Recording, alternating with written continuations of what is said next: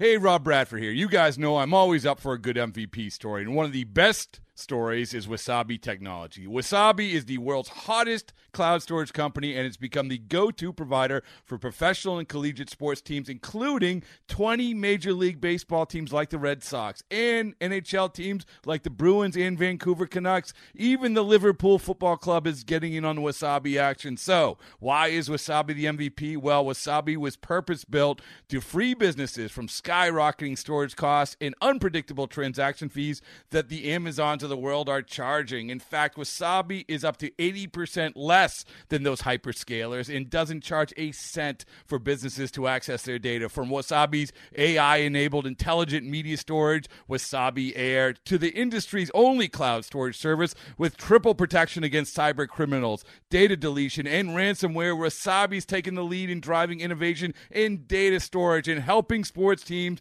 to unleash the power of their data. Wasabi, another Boston-based championship team.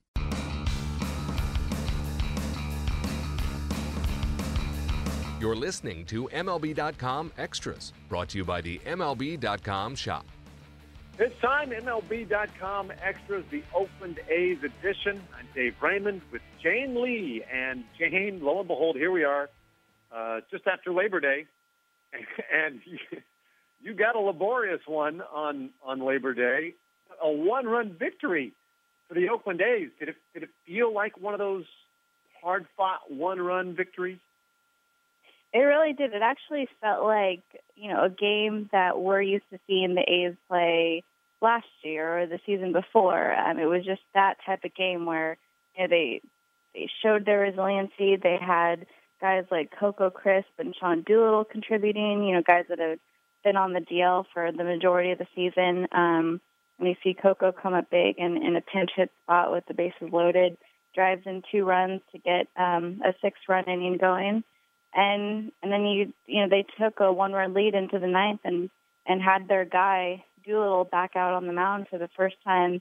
In a save situation in a long time, and he got his first save. Needed just 5 pitches. It felt like old times, and I think a lot of the guys were saying that. And obviously a different year, a different tune to this year, but it's always good to see, especially at this time of year. Bob Melvin will be the first to admit, it could be easy to back down, but there's a lot of guys on this team that do have something to play for, a lot of the young guys. And at this time of year, the effort's there, and that's kind of all you can ask for. Obviously the season's long, and most of it hasn't gone the A's way, but those types of games, that's what kind of keeps them going right now. You see those silver linings every so often, and there were a lot of those yesterday, and it really just kind of keeps, things loose in the clubhouse when it could be dull and bad this time of year. And, they're showing their resiliency, and I think that's what's been there all season. And really, those are the type of things you look for from a team like this. Yeah, well, it was almost really like 2 or 3 one-run victories wrapped up in that one run, a 10-9 win. But interesting stuff about Doolittle being very sharp at the end. Of course, the game was played without Stephen Vogt, who took a foul tip in the groin the day before, and actually, he stayed at home for the game. That was kind of a brutal scene. And any additional updates on how he's doing? He's resting at home. Melvin keeps saying as comfortably as he can. You can imagine not a comfortable situation anyway. But he's at home. He underwent some tests, and the test showed no fracture, no rupture, nothing. So that's good to hear. And I think he was going to undergo some more tests just because there was a lot of swelling, and they wanted to make sure that they didn't miss anything. There's a chance he could be back out at the ballpark today. Of course, not in the lineup. I don't think we'll see him in the lineup for at least a few days. But he could be out there. You also wouldn't blame him if he stayed at home one more day to rest. And I know everyone's kind of sending good thoughts his way, and in the meantime, it gives a guy, Carson Blair, maybe an opportunity. He'll kind of be acting as the backup to Josh Bagley, and really he's an interesting story. A draft pick by the Red Sox a long time ago, and before the season had never played. I think he had only played about 17 games above Class A. So, a good story for him. Showed up in spring training, kind of quietly impressed with his catching skills, throwing skills, and was one of the few final call-ups this past week, and entered the game for vote as a defensive replacement, and so we could see him get a start here in the next few days. So he made his big league debut. So it's one of those things where, as much as everyone was feeling for vote, you also had to feel good for a guy like Carson Blair. And but I know that everyone is wishing vote well, and it was good to see him. I think he tweeted out the other day, just thanking fans for all of the support and positive thoughts, and he was doing okay. So could be worse, but still not fun. Yeah, well, no doubt, no fun for anybody on that one. Speaking of interesting stories, I want to ask you about Ryan Dole. And first of all, does he have to leave school early to get to games? And is he getting all his homework done? How old is this kid? He looks like he's 15, and he's actually 25, which is amazing. I mean, every time I look at him, I'm thinking, no way that you're 25. Just because he's got that, youthfulness to him. He's got the long blonde locks. He looks like he should, be in high school surfing competitions and not, throwing on a big league mound. But definitely a cool story. I think this was the guy that, when all the call-ups were made that first day in September, everyone was just really excited for him. He started the season in Double-A and, was so good, got a promotion to Triple-A, kind of unexpected.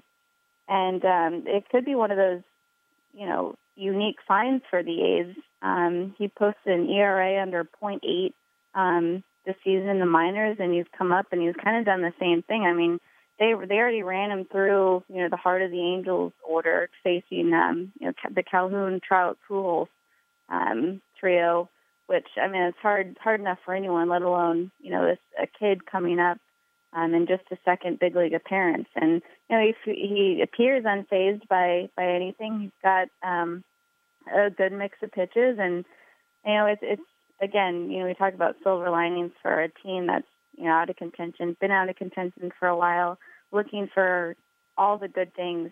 And this is definitely one of them. I think everyone loves talking about Ryan Dole these days, loves seeing him out on the mound. And, you look at him and you kind of, you have a good feeling about what could be a really good piece for this bullpen next year. A bullpen that struggled really most of the season. Even up until now, you're still seeing those struggles. You saw it yesterday in the win. A lot of guys still struggling in the late innings, and of course they came back and came out with the win. But those bullpen struggles haven't gone away, and so to see a few guys here and there impressed like Dole, that's got to get them feeling good about what could potentially be next year.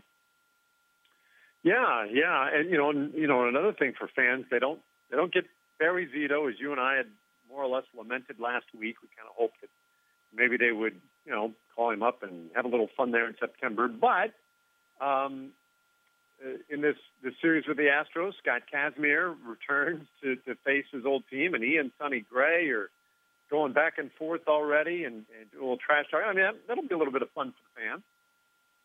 This should be a fun game. I think everyone, including, Melvin, everyone's really looking forward to this one. I think anyone that's been around the A's knows how close Sonny and Kazmir are.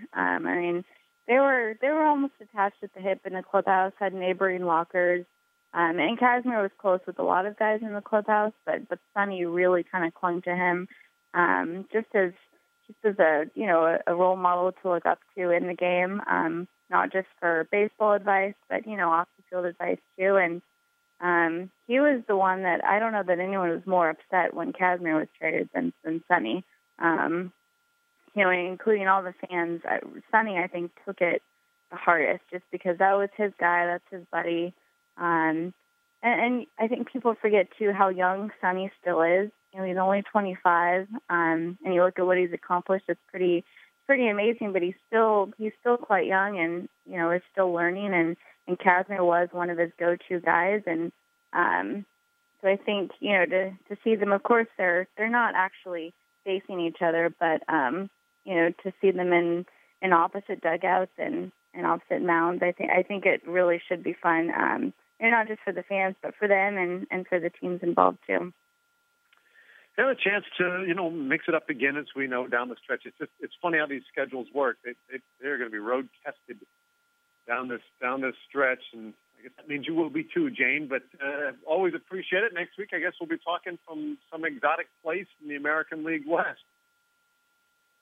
That's right. Yes, a lot of games still to be played against those West guys, and it should be interesting just because like you saw yesterday, the A's could have a hand in what happens with that division.